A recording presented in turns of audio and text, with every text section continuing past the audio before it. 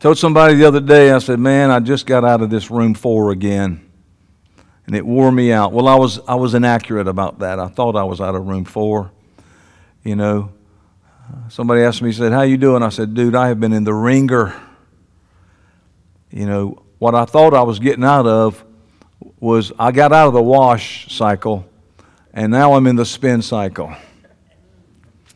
And it's just the way of Yahweh. He tears and He heals. That's how it works. And, you know, I know Americans, we don't want to hear that, but I want to tell you, it's the way of God. And I've got teaching on it. It's real good if you want to get caught up on it. I know many of you are watching on YouTube channel. I want you to know something. You can't stay here and watch just on the YouTube channel. You can't stay there and do that. It requires a physical contact and assembling.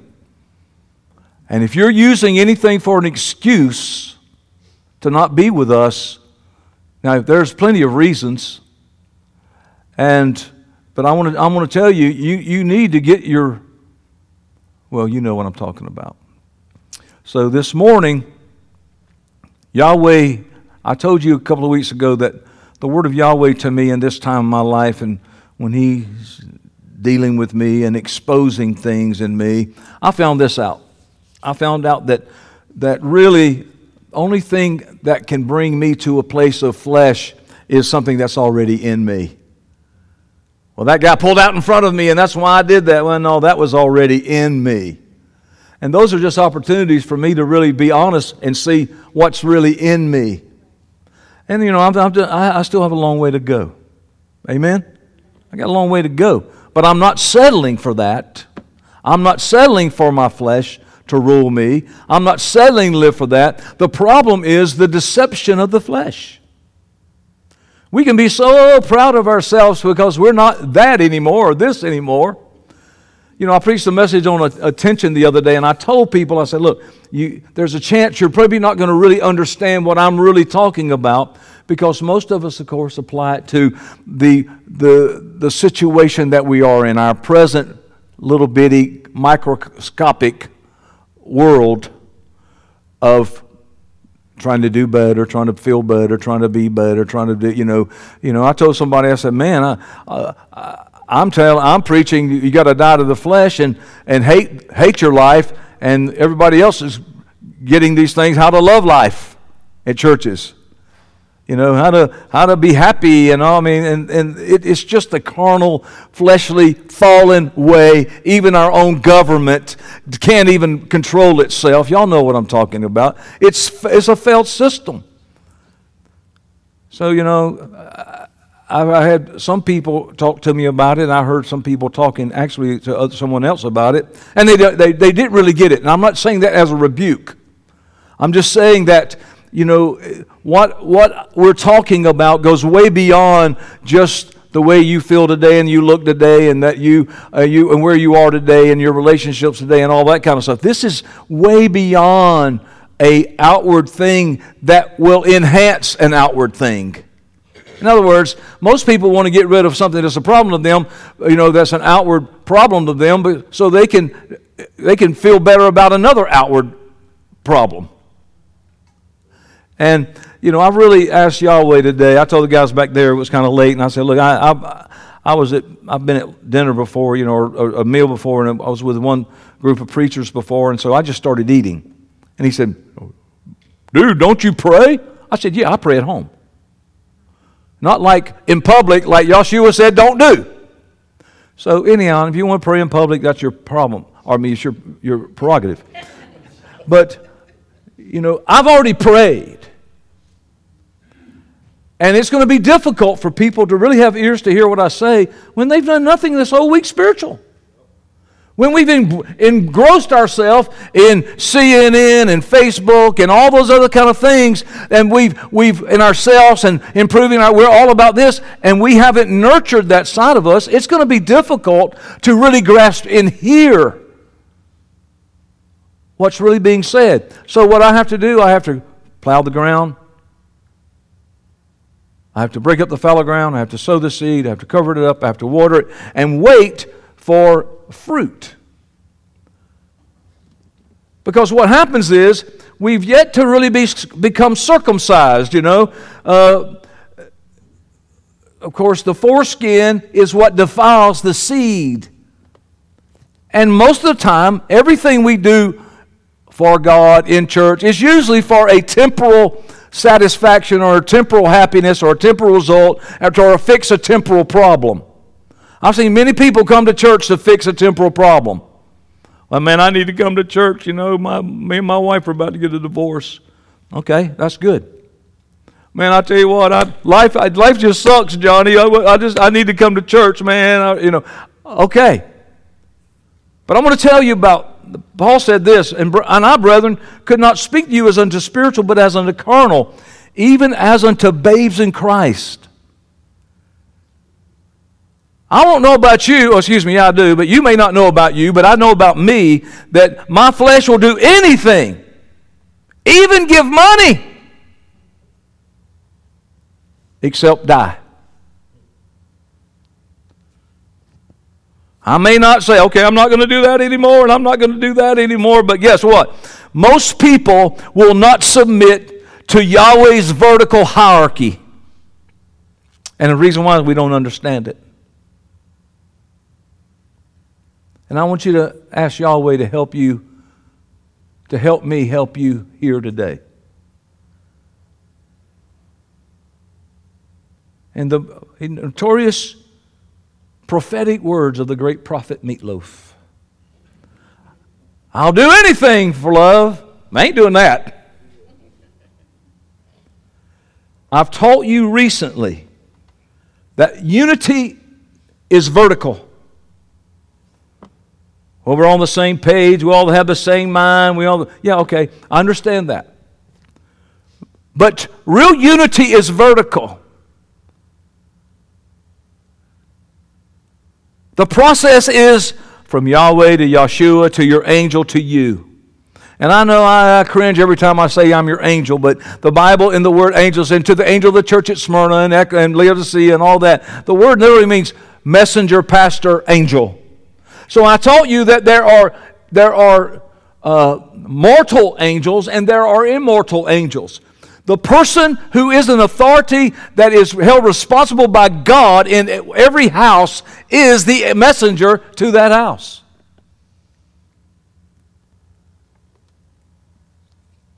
We saw that Yeshua in chapter 17 of John, he prayed that there be unity, that we would have unity 5 times. And I told you, because I saw him ask 5 times, it lets me know that this is something that's going to be difficult to achieve. And ultimately, he asked Yahweh to make us one, because ultimately, Yahweh is going to be the major factor in producing us having true unity and receiving the true blessing and immortality and our well done. I'm going to go back many, many years, because when you first hear a word, you hear it, like I said, in relation to where you are. I remember studying these words in the Greek when I first started getting into Greek, and these words for power. Of course, we knew that there was dunamis power. Y'all remember those words? There's one of those words that I want to talk about a little bit this morning before I get into my message. It's all part of the message, but part 2 of my message. And we used to pronounce it, I would call it energia. Y'all remember that word? Energia. You know, the English word is a Greek word. The English word, you want to guess? Energy. But the correct pronunciation is energeia. That's how you really pronounce it. You know, I mean, it ain't like God's name. If you say energia, it's good with me. This word means a working. It means efficient working But listen specifically what it's for. In light of what I'm trying to teach us, and you're always trying to reveal to us, it is a working power to have an efficient organization or order.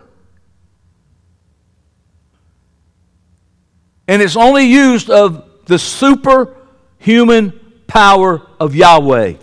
To what? To bring and work His order and an organization, because that's really who God is. Ephesians 3:7 uses it this way: of which I was made a minister according to the gift of God's grace, which was given me according to what? The working of His power. In energeia. Energeia, the working of His power, came straight down. Because when Yeshua ascended, He gave gifts unto men. So from Yahweh to Yeshua to Paul, He gave him a gift and made him a minister according to energeia. What? Him being in the order, the power of God comes through that order, and He gave him and called him a minister and empowered him to do that because of energeia, or what? The power that you receive when you're in the right place that God has ordered for you. Colossians 1:29, here's another relative intervening of this energeia. Watch this. For this purpose also I labor, striving according to His power that works mightily in me. The purpose of God is accomplished by a power that works, I like what he said, I want you to look at the distinction, mightily in me. Because it may not happen if it ain't working mightily. This ain't a word, but it will fit. If it works weekly, not weekly like daily, monthly, but W-E-A-K, if it's working weekly in you, then it causes a disruption of blessing and God's everything God has for us, okay? Ephesians 1:19. Listen what it says. And what is the surprising greatness of His energeia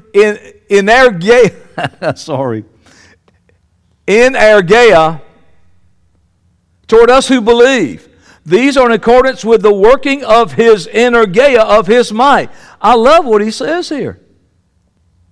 That it is giving according to the measure of every single part. So the measure of part, my energeia, is different than your energeia, so to speak. Your part, your power is different than mine. Mine is different than yours. But it comes through the same source. Same power, but delivered in these callings, if you want to call it that, in that arena. Watch this, Ephesians 4:16.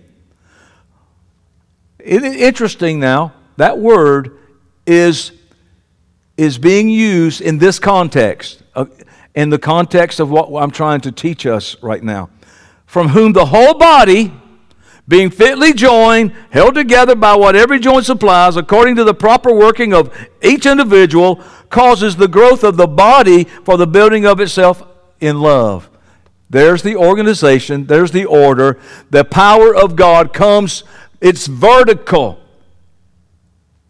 Now, I'm always seeking and praying and wanting and desiring to know who Yahweh is. A lot of you have been with me long enough. Y'all saw the different ways that Yahweh, I've seen different ways that Yahweh has revealed Himself to me, and I've tried to help you with that by showing you that. But I'm at a place now that God's trying to show me some stuff, and you know, I'm not the quickest learner in the world.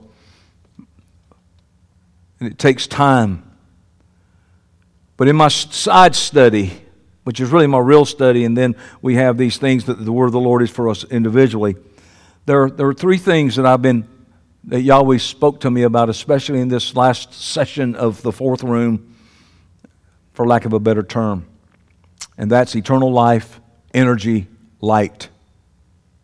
Eternal life, energy, light. What is God really? Who are you, God? I've cried out to Him. Who are you? You know, what do you look like? Because I believe that our conception of Him will limit us, or it will unlimit us. Are y'all with me today?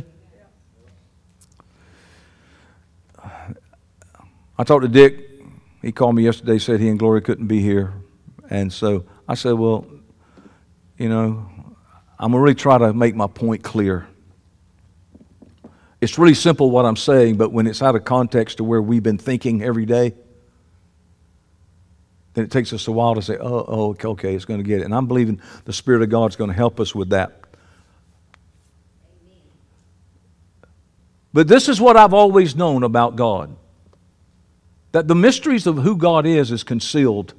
But it's concealed only so He can reveal it to us. It's concealed only to be revealed. And the only thing I can think about is, you know, our children and grandchildren at Christmas time, what do? We conceal something, but we don't conceal it to keep it concealed. We can't wait to see them do what? And then they throw the toy out, keep the box, go in the other room and have a good time. So Yahweh has hidden these things from the carnal mind. You can't know things of God, even if somebody walks up to you and tells you something that is so practical and so true and undeniable, you can look them in the face and show them in the black, red, and white, and they still are blind to it. They are still in darkness. How many of you know, at such the low level of us just getting to the point of understanding the very things of God that about heaven and hell? Simple stuff. We got it through vertical hierarchy, though. But once we get it, light comes. There's people who, you know who I'm talking about, people that you've had experiences with, where you try to tell them, hey, look, and they are in darkness. Immortality, I'm going to call it eternal life. Eternal life, when I say immortality, it throws a lot of people off, believe it or not. But because they've quoted John 3:16 and eternal life, that kind of, it sets well with their brain. Where I say a company of immortals, they think of some science fiction movie, you know. Eternal life, energy, light, it's concealed because God wants to reveal it. And what He does is He gives us the potential to allow the emergence of those three things that He has sown in us by His Spirit Word. What? Immortality is or eternal life is in me. Energy is in me. Light is in me. Listen to this. In the book of Hebrew, in 1 John, in the beginning was the Word, that is the book of John, and the Word was made flesh. I mean, we've just always taken, well, He's the Word, this is the Word, it's the Word, the Word's made flesh.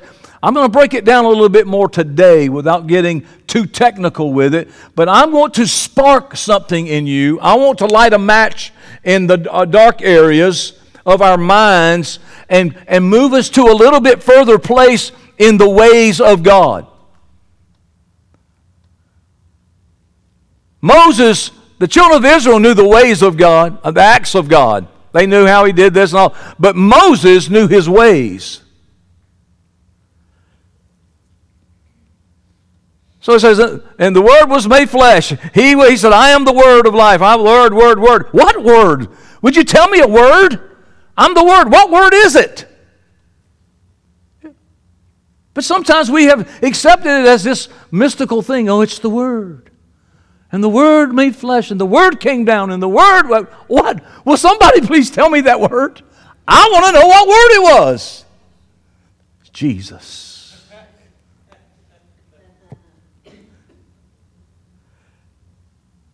What word? Well, I know this. if it's a word, it's comprised of several letters. Does anybody not agree with that? That words are comprised of letters, plural. I mean, I guess A is a word.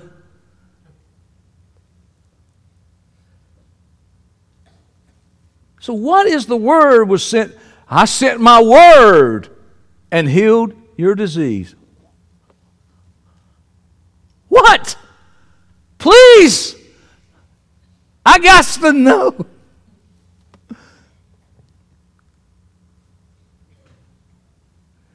Now, if you understood a little bit about Hebrew, you got to be a Hebrew scholar, but just a little bit.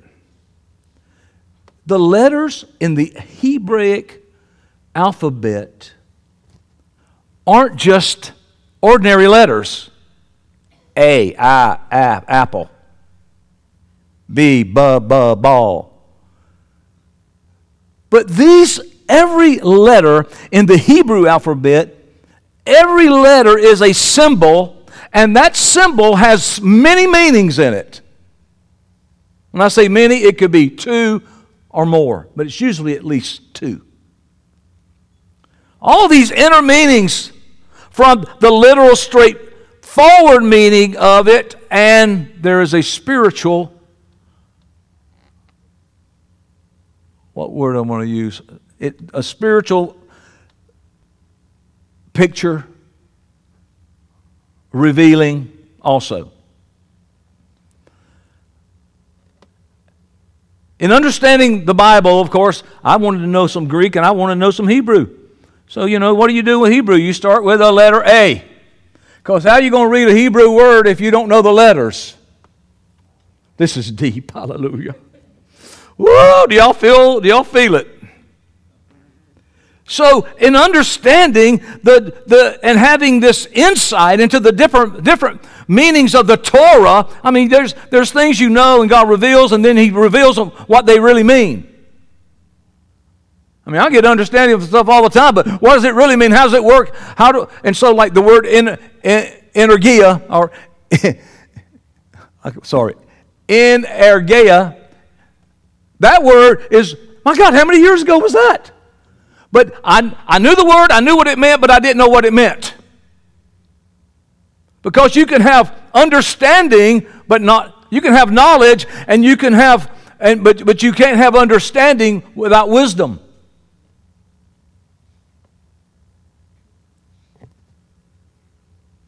So you get these letters, and you put these letters together, and these letters will create words. And when the word is complete with the letters that have their own individual meaning, then you have this profound idea of what a word means, way beyond than just the surface meaning of it.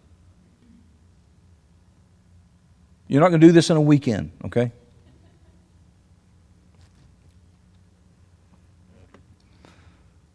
If we take just one look at one single letter of a word in Hebrew. You understand? Am I clear about what I'm talking about? You can't understand the entire concept of the entire word in context with what it's used by just that one letter. Yet, that one letter is so important, especially when it gets combined with the other letters of the word, and it expresses the whole concept of what the word is really supposed to have meant from God to us. But if you leave the first letter out of the whole word, then you're going to get a different word. And if you only have the first letter, you're never going to understand the full concept. All right, I'm trying to break this down for us.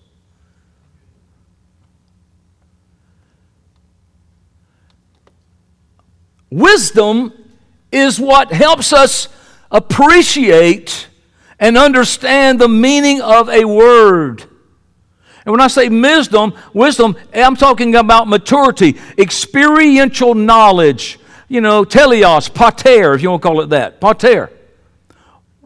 But a child can only relate to the letter. I have a picture of mine right now of coming into East Highland Elementary School in the 3rd grade. I'm going to that class, and all across the top of the chalkboard are these letters. A. Y'all remember that? There's little cards, he put them up there. Because a child is yet to be able to read words. Because they don't even know the letters. The hidden things of God, of the divine nature, are revealed like the combined letters in a word. We've been told that all we got to do is accept Jesus in our heart, hallelujah, right there. I'm going to tell you right now, that Jesus is in my heart. I'm going to heaven when I die. There we go. With no clue whatsoever of those things that are hidden. All they know is something that some dead man passed down to somebody who's died, who's passed down to somebody, and now we're victims of. And that is the truth.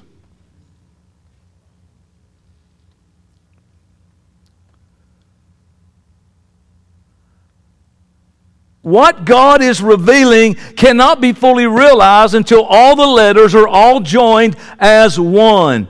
I asked my wife last night, I said, watch the thing, watch the show that Vanna White's on. I think I asked somebody else there, and they told me like 5 different shows, and I was like, I still don't know. She says Wheel of Fortune. Chuck, Tom, Bill, whatever the guy's name is, I think I'll buy a vowel. And what they're doing, they're trying to guess the phrase by letters. Is that accurate or not? Okay. And then they get to spin and win, or I forget what they get to do. But it's kind of like that. What God is doing, He is revealing Himself to you. But He does it one letter at a time. And what we receive from God, we get by understanding, knowing, and letting that word, that letter, the first letter, become flesh in us.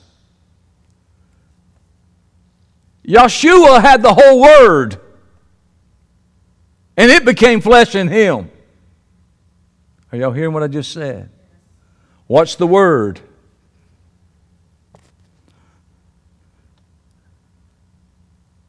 I got a hint of what the word that I would guess it to be. And when we get that letter, the first letter, the full intensity of the divine, infinite life, energy, and light will liberate a son of Adam from death, stupor, and darkness. That's the only word I could think of that was the opposite of energy. Because I think it's stupor. I think it's lazy. I think it's slothfulness. The opposite of that is energy. Energia. Can I just say energia? Thank you. Energia. We got life, eternal life, energy, and the light. Yeshua was the light of the world. Why? Because He had the whole Word. The fullness of the Godhead was in Him bodily. And He allowed it to be released out of Him. And He became the light of the world.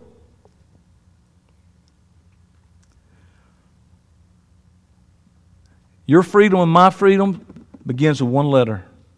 One single letter. And it progresses and reveals the word and its meaning till its full intensity. What's the word and the meaning? What's the word that we're looking for? I don't know. I don't know the whole word.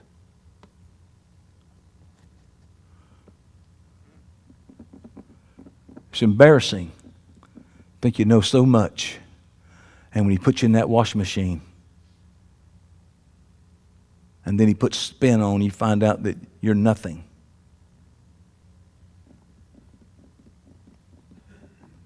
So, what do I do with that?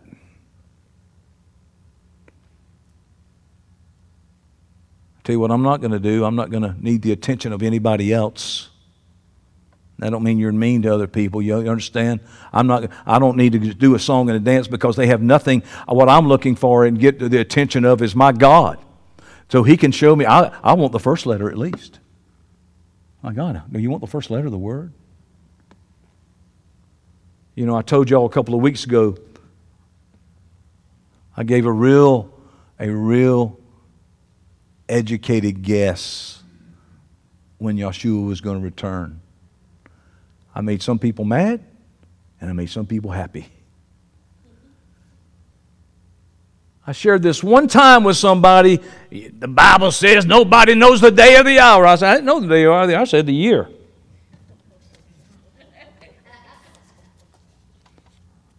Yeshua don't even know the day or the hour. So then you say He's not all-knowing. So you agree with me about who He is. Thank you for getting that.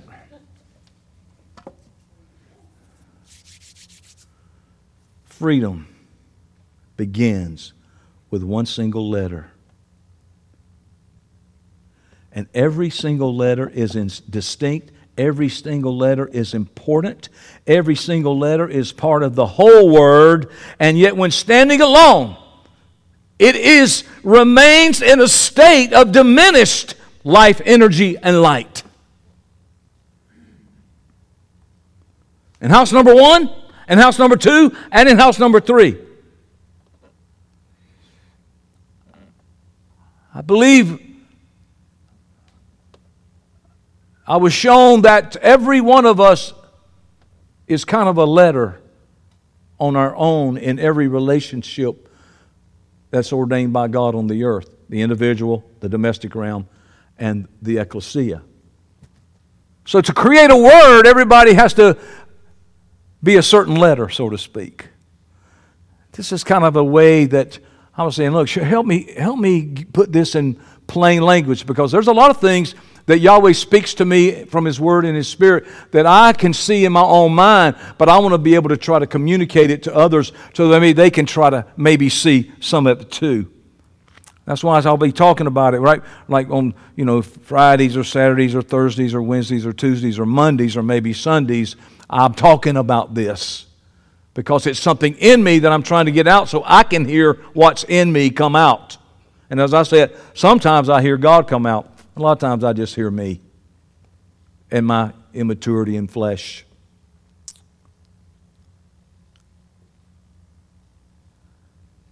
Every letter creates a flow from God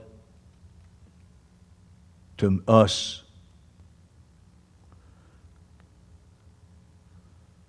Not just, and I want you to see, every letter contains its own level of life, energy, and light.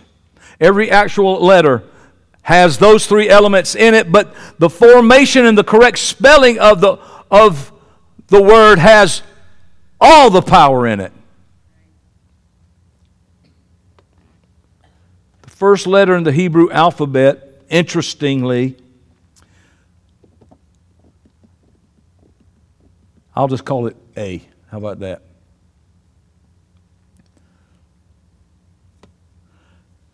Also signifies the number 1.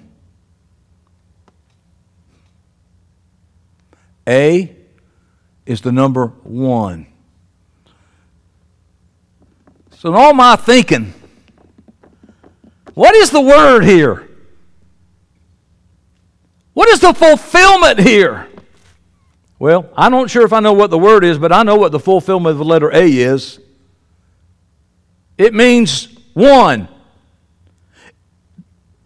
The meaning is, listen, oneness and unity of the Creator. The very first letter of what we want from God requires the letter which relates as and has revealed to us of being one and unified with Yahweh. Are y'all hearing me? Is it making sense to you? Okay, we want the word, the whole word, but what's the first letter? There is an underlying unity and oneness that goes beyond the illusion of what we think we're separate. See, people come to this house, they think they're separate. They think they can make their own decisions, do what they want to do, how they want to do it, when they want to do it. Same thing in house number 2. People think that they can just decide to do whatever it is they want to do. But in that underlying separation, and in that underlying duality, God said, no. And what we do, we separate ourselves from the virtual hierarchy and the flow of the full word that we're to receive.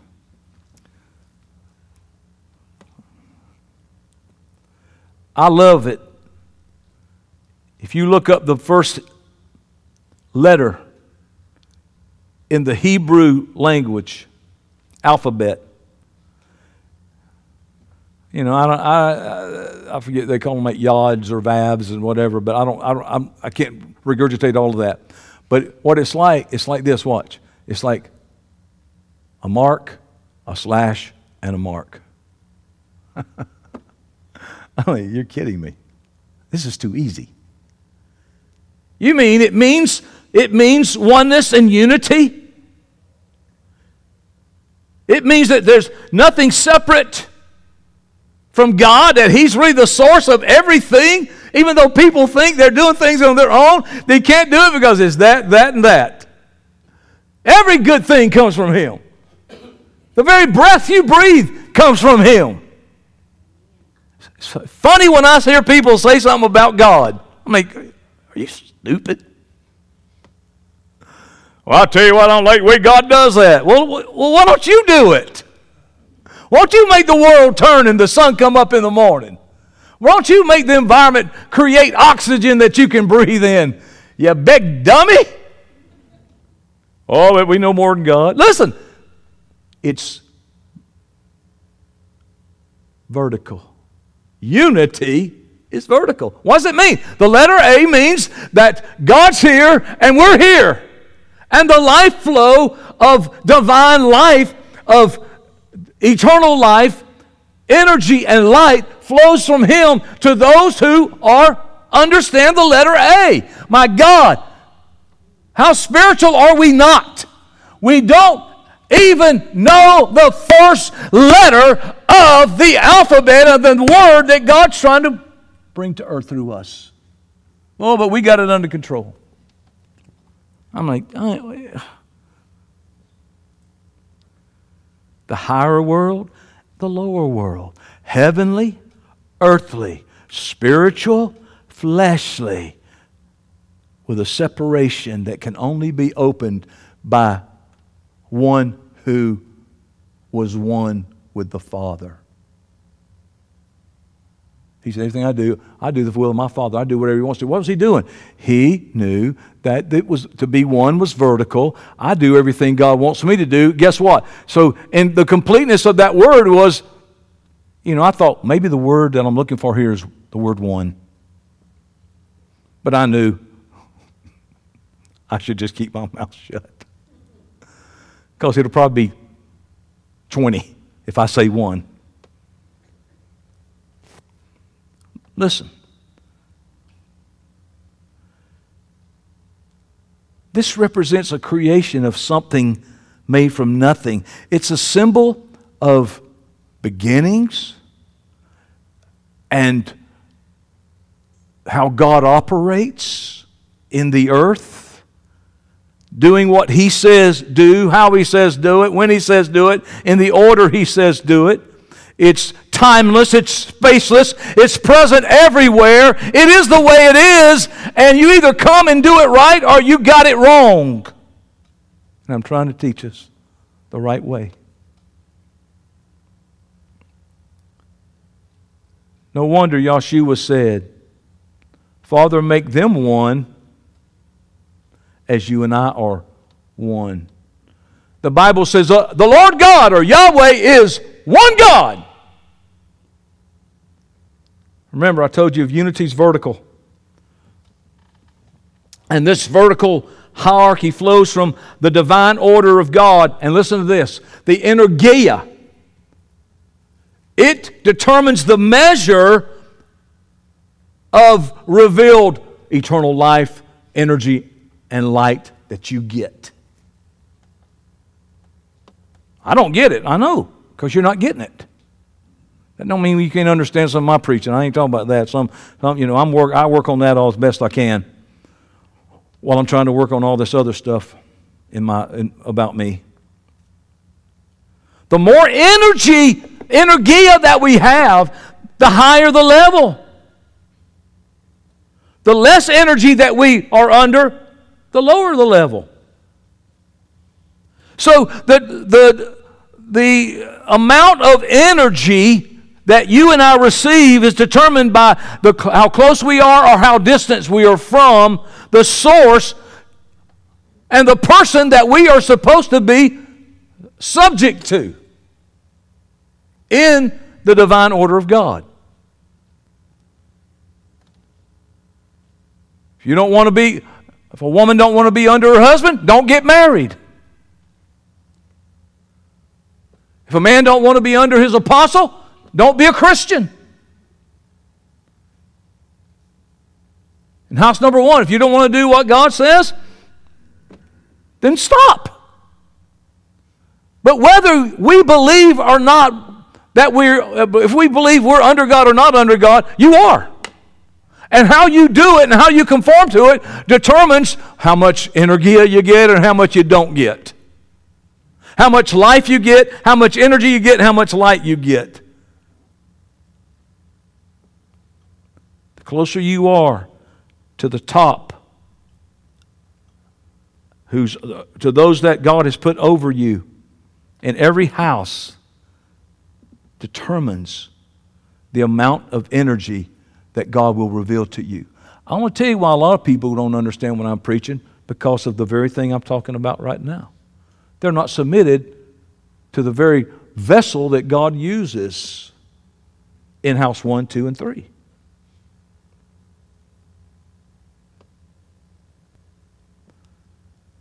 Those with lower levels are further away, on the outskirts.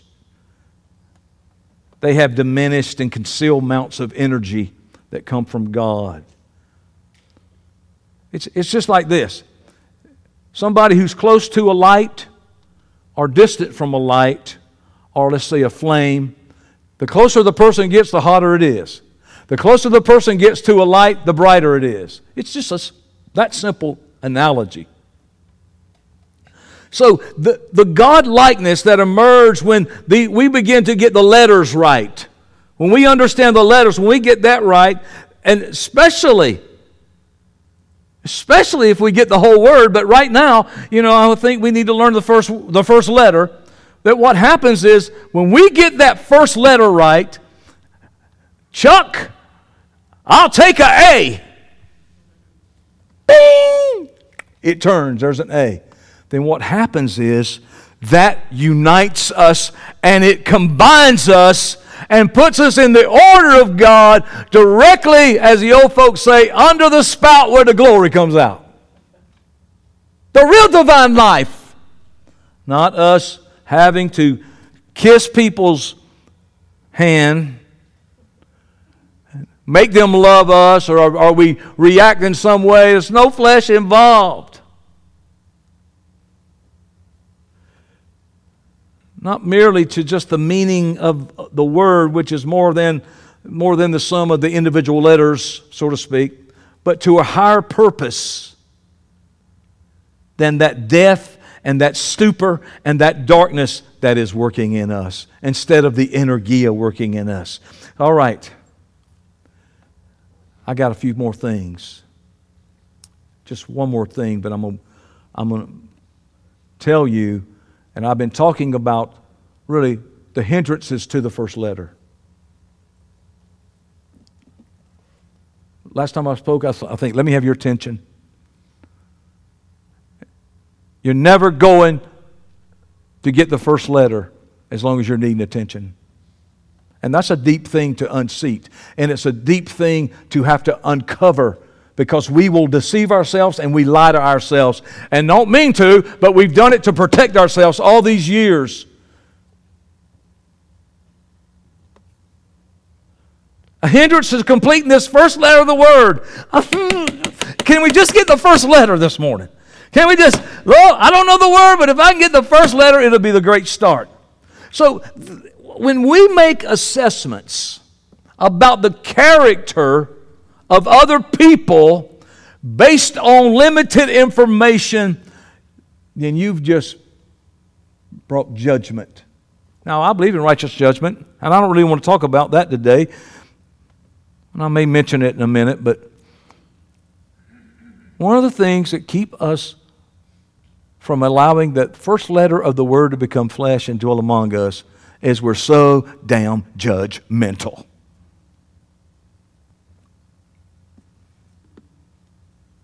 And I hope people who don't like what I just said realizes you're just too damn judgmental.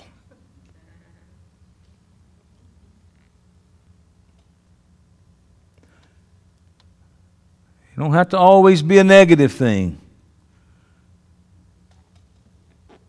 But I got to tell you that I have discovered, first of all, in other people,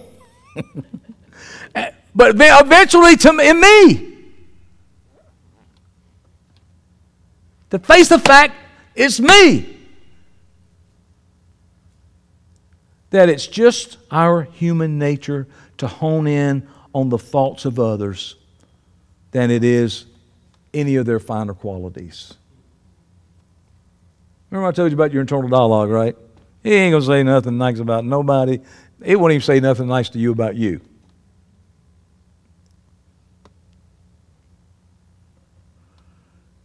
What this kind of judgment does is it divides us, and it prevents us from engaging in any real, productive, meaningful relationship. Because you know why? Because it's phony.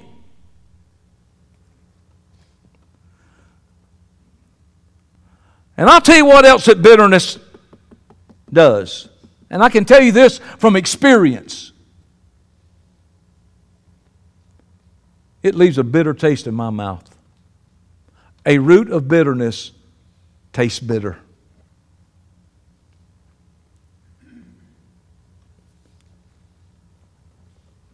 Resenting other people is not a pleasant experience. Miserable.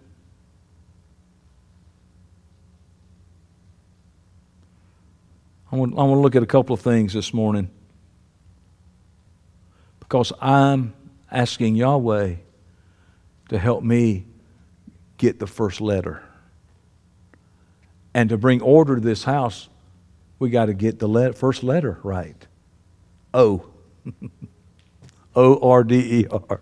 That's not the word. I don't know if there is even a word.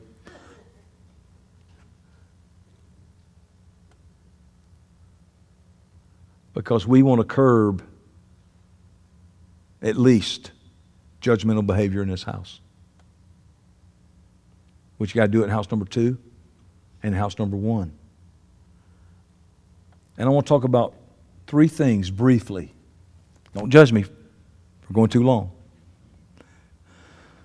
3 things that I think are very important. And I'm speaking from experiential knowledge and things I'm still working out in me. And I'm asking Yahweh, like Yeshua did, make us one.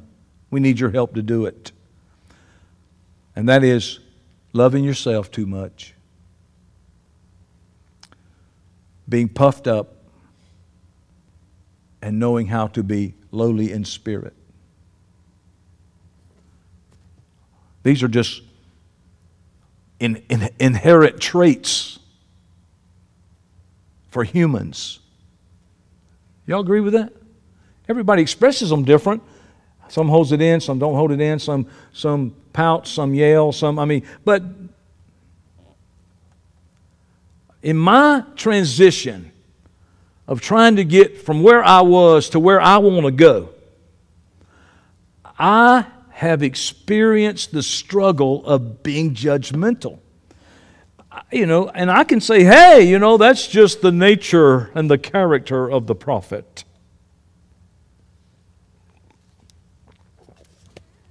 Guy was being real rude one time. I was at a conference, and it was an Apostles Prophets conference, and this guy was being real rude. And the guy said, hey, man, don't be so rude.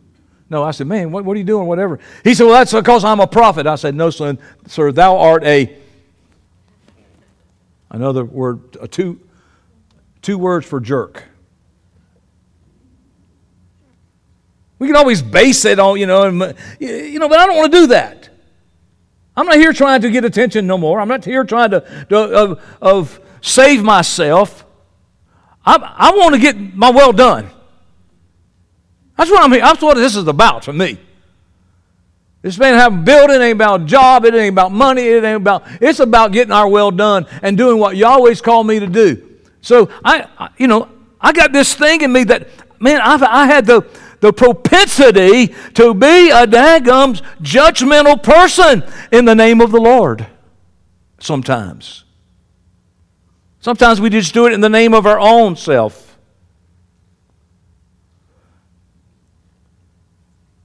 And not only was I a perpetrator of judgment, but I've been the victim of it too. Can you imagine? I was telling somebody the other day, I said, there's this guy, and he told me, he said, man, we need to pray for our friend, man, because the guy was about to die. We need to go to his house and have a talk with him. And I'm like, I've already had a talk with him. He said, yeah, but we need to make sure we tell him about Jesus so he can go to heaven. I'm like, Larry, have you not heard anything I've been telling you the past 4 years? And you know what? I believe it's because Larry loves me and he don't want to have to deal with the fact that I'm a heretic. So he just don't listen.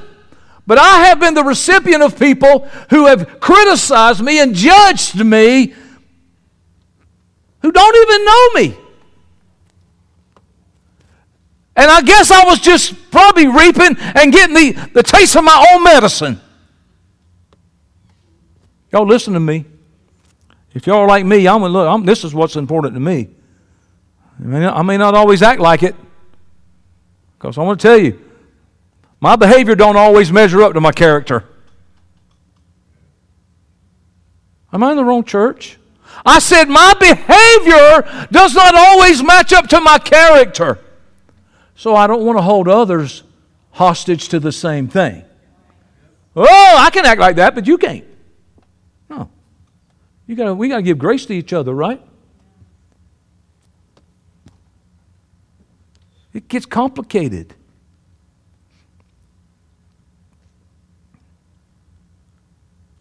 As I've matured, or not matured, sometimes I wonder. I said, sometimes I wonder, anybody with me? Hallelujah. Praise the lily white Lamb of God. Have I grown at all? And as I've developed these new ways of thinking and analyzing, I realized that I was unintentionally judging people around me, and really it was a mechanism for just to buffer myself, because I couldn't take me being any worse than I already thought I was. So I could then have become to an area that I couldn't think of myself any better than I thought I already was.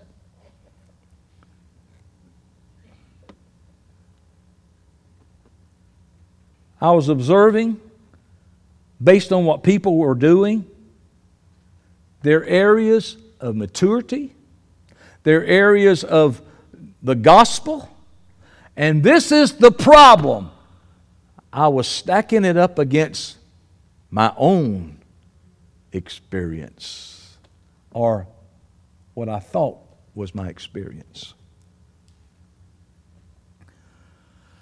If I found out I was ahead of them in certain areas, then I would automatically label them, well, they're immature, they're undeveloped. And I could even justify calling them my enemy.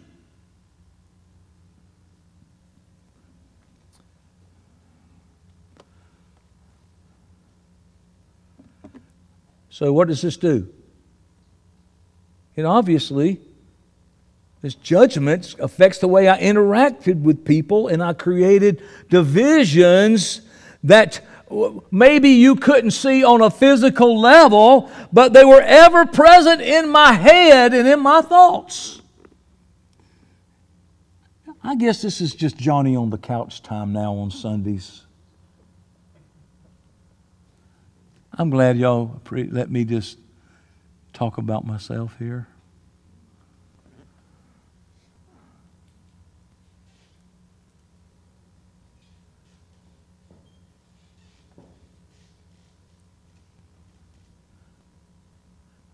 I think it gave me a sense of moral superiority, or spiritual superiority. But I'll tell you what it didn't give me: satisfaction. I like Mick Jagger. I was just like him. I can't get no satisfaction. Because judging people and making yourself superior to them and judging them and stacking myself up against them, to where if I stacked up ahead of them, I felt superior. But if I stacked up below them, guess what? I'd murder them.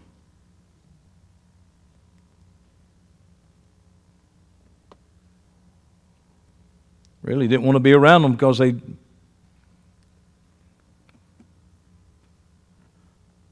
I'll tell you what else it did. I hated it. I hated me. I hated I was this way. Man, I hated it. Sometimes what you hate, sometimes you kind of slip and do it again. I hated judgmental. See, when I wanted attention, I thought everybody loved me. I thought it was the greatest thing in the world. I'll never forget, I was a youth pastor one time at a church, and this guy came into the pastor's office, and I had just preached and sang that, I had my hair down here, stack sandals and all this. I don't know what he wouldn't like. And he went to the pastor's office and complained about me. And the pastor said, "You're in the wrong office. His office is right across the hall there." So he comes to my office, and I'm going to tell you, I was in shock that he didn't like me. You didn't think I was everything that I think I am, that I really don't think I am, but I'm projecting to be in, the deception of it. What? I couldn't believe it. I said, "You're in the wrong office. He's right across the hall right there." Hated it. And I found myself doing it again and again and again and again. I just think that I didn't do this to alleviate my responsibility, but I'll tell you what I think. I think the issue of judging other people is so prevalent in most people's lives.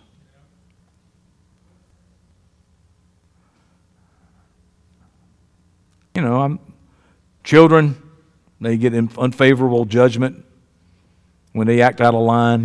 "Oh, this is sweet Susie, over here is mean Johnny." I tell you what, you listen to every bad joke about a kid joke. Is that little Johnny was in school one day. They even call the bathroom John. What's that?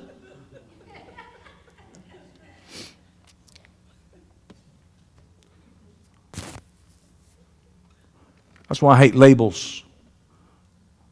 I don't want to be labeled, and I don't want to label anybody, because you can be labeled unfixable. You can be labeled unworthy by some relationship or some person in your life, and I'll tell you what, it will affect you forever. You'd be 63 years old like me and still fighting whether you're worthy or not, or whether you're fixable or not.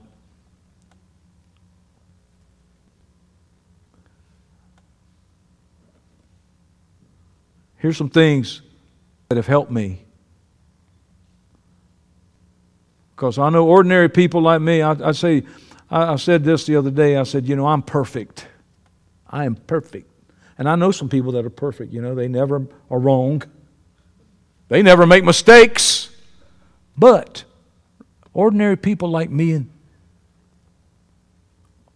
we mess up sometimes. And I found out that's just part of God's process. He puts things in our path, and we stumble. Because these are the things, Johnny, I want you to overcome. Why? Because I'm working out of you those things that are keeping you from coming into the fullness that I have for you. And this is what it is. The seed's already in you, Johnny. But it's the weeds that are choking it out. Every time it pops up, pew, that weed will get it. And we have to water the right things. The journey of our life, guys, is absolute imperfection. Your life is not going to be perfect. The journey is imperfection. So that makes me, who understands the journey, perfectly imperfect. You hear what I just said? What makes me perfect? Because I ain't going to quit. I ain't quitting. I'm going to get up, and I'm not going to continue to live in that way. And if I fall, I'm going to get up and say, God, forgive me. I'm going to tell you what, that's not where I want to be. I remember that. I don't want anything to do with that. I'm going to get up. And this is the beautiful thing about God. And I had to learn this as a young man. And it took me more faith. I said, it takes more faith to believe this than it does to raise somebody from the dead. And that is, if you fall down, if you get up and ask God to forgive you, He will, and He won't remember it. Well, what if we could do that? Forgive and not remember? Whew. Holy smoke. Forgiveness and not holding it against people.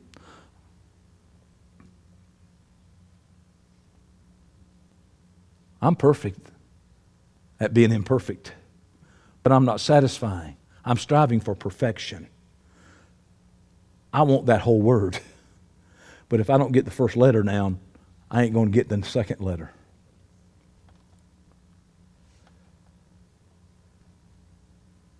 I try through these things I'm fixing to talk about. Please bear with me. I got to get this off my chest or I'm going to be no good this week.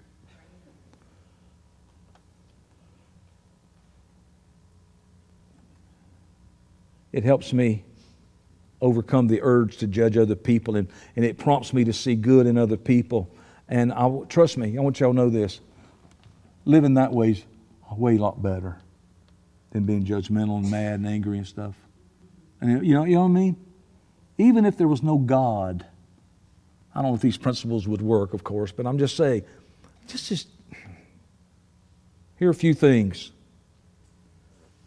behind and seemingly irresistible urge we have to judge others unfavorably.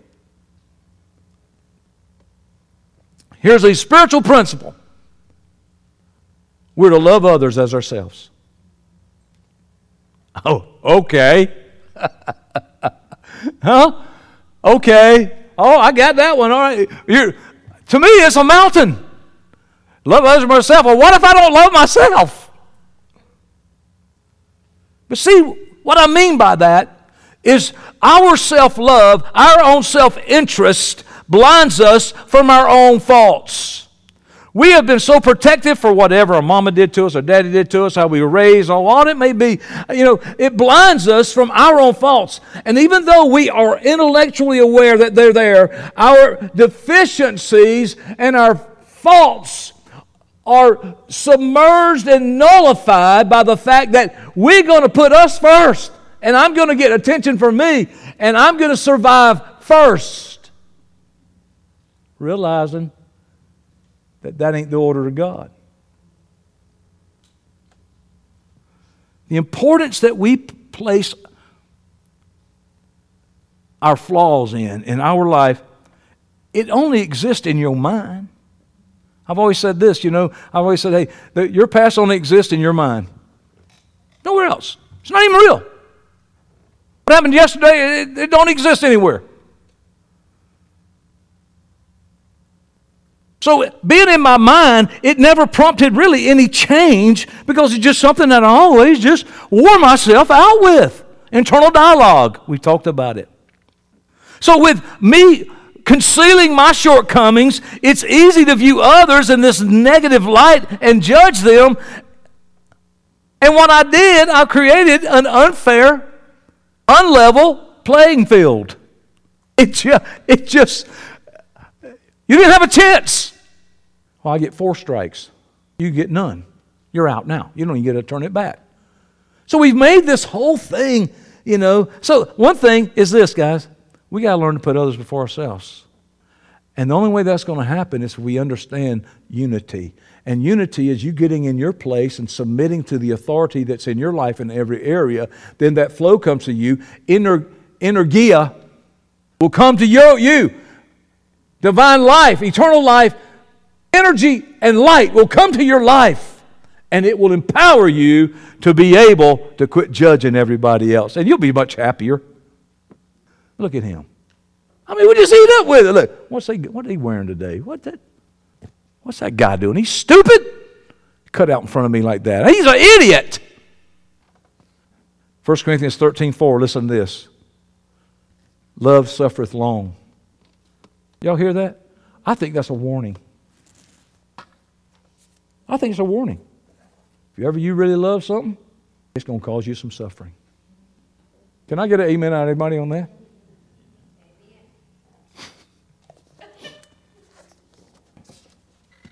You love it, you're going to suffer. But it says it's long. It envies not. It vaunteth not up itself. And it ain't puffed up. Most people in my walk and in my dealings in life, y'all tell me if this is true or not in your life. We demand much more to give up an object than we're willing to be able to pay to acquire it. Huh? It's like this. Todd's got a boat for sale. He wants $10,000 for it. But if I had the boat and he wanted to buy it, he'd only want to give me about $3,000. Now, I'm not talking about Todd personally, his character. I'm just saying that's an example. Most people have a tendency to demand much more for them to give up an object than they're willing to pay to acquire it. That's what I found out. No. What's mine is more valuable than what you have. Even though it's the same thing, and even if yours really is more valuable. So this bias in us occurs because we naturally will overvalue the goods that are ours. And I'm not just talking about boats. And I was looking at trucks one time, and I drove all the way down to 484 down by Marion Oaks, and this guy had this car. And I should have known from the pictures that he had that he only took a picture of the headlight. Oh, it's in perfect shape. I got in there, I can't tell you. It was so bad, he had all his tools in the back, and I said, well, does that come with it? I said, man, how much you want for it? $5,500. $55? $55. I drove all the way out there because in his mind, I can't let it go for that. Classic. I said, an 89 ain't a classic yet. It don't matter what the objective market value may be. And I think in general behavior, this is how it relates to our self-love. When we overvalue our own goods is comparable to the fact of us overvaluing ourselves because we conceal the shortcomings. Yeah, but it's got rust on the bottom. Yeah, but it's just a little bit. Our self-deception will hide that. Hang on, I got a couple more minutes. Y'all let me finish? So when I overstate my own value, then what am I doing to your value? I understate it. And your value diminishes while my value rises. And all of a sudden now, compared to my value and what I am and who I am and what I know and what I can do and how wonderful I am, guess what happens to you? Your faults become glaringly apparent. Now I see all your faults because I'm in a certain place. And it's for that reason it's easy for us to judge people and say, oh, you're immature, or you're underdeveloped, or you're insensitive, or you're not smart, or you're all those kind of things, and many other destructive labels that we are used so common today. And I want to tell you, I want y'all to look at me right now, everybody. I'm talking to me today.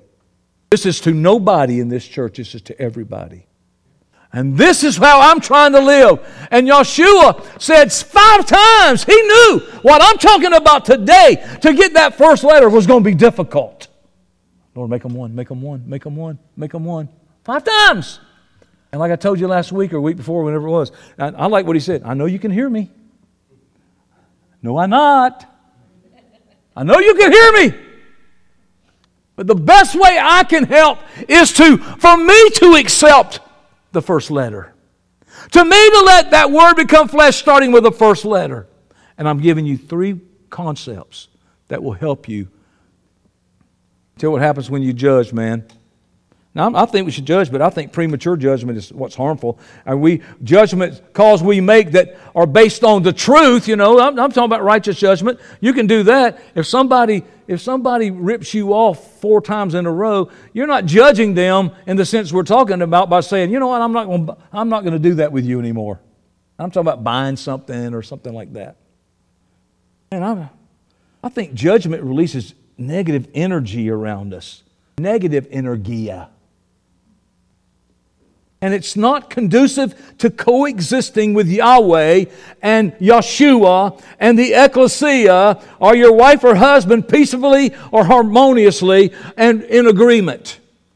The act of judging is mainly, I'd say 100% source is from your internal dialogue.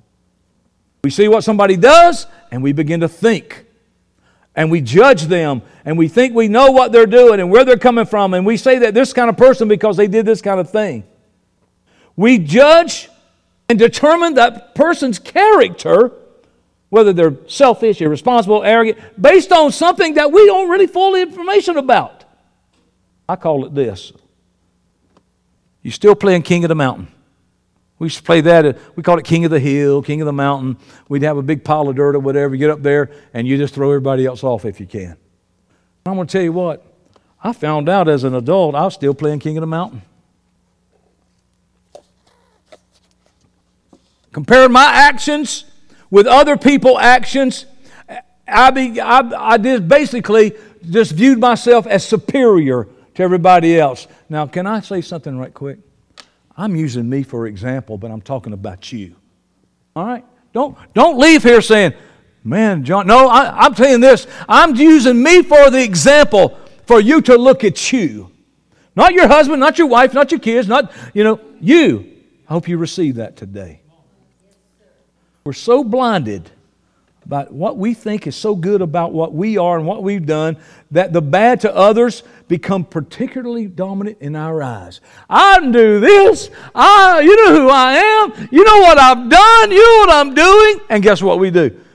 We make ourselves superior to others because of how great we think we are. Even though that we don't think we're great, when it comes right down to it, we think bad of ourselves. We stand on top of that mountain of good.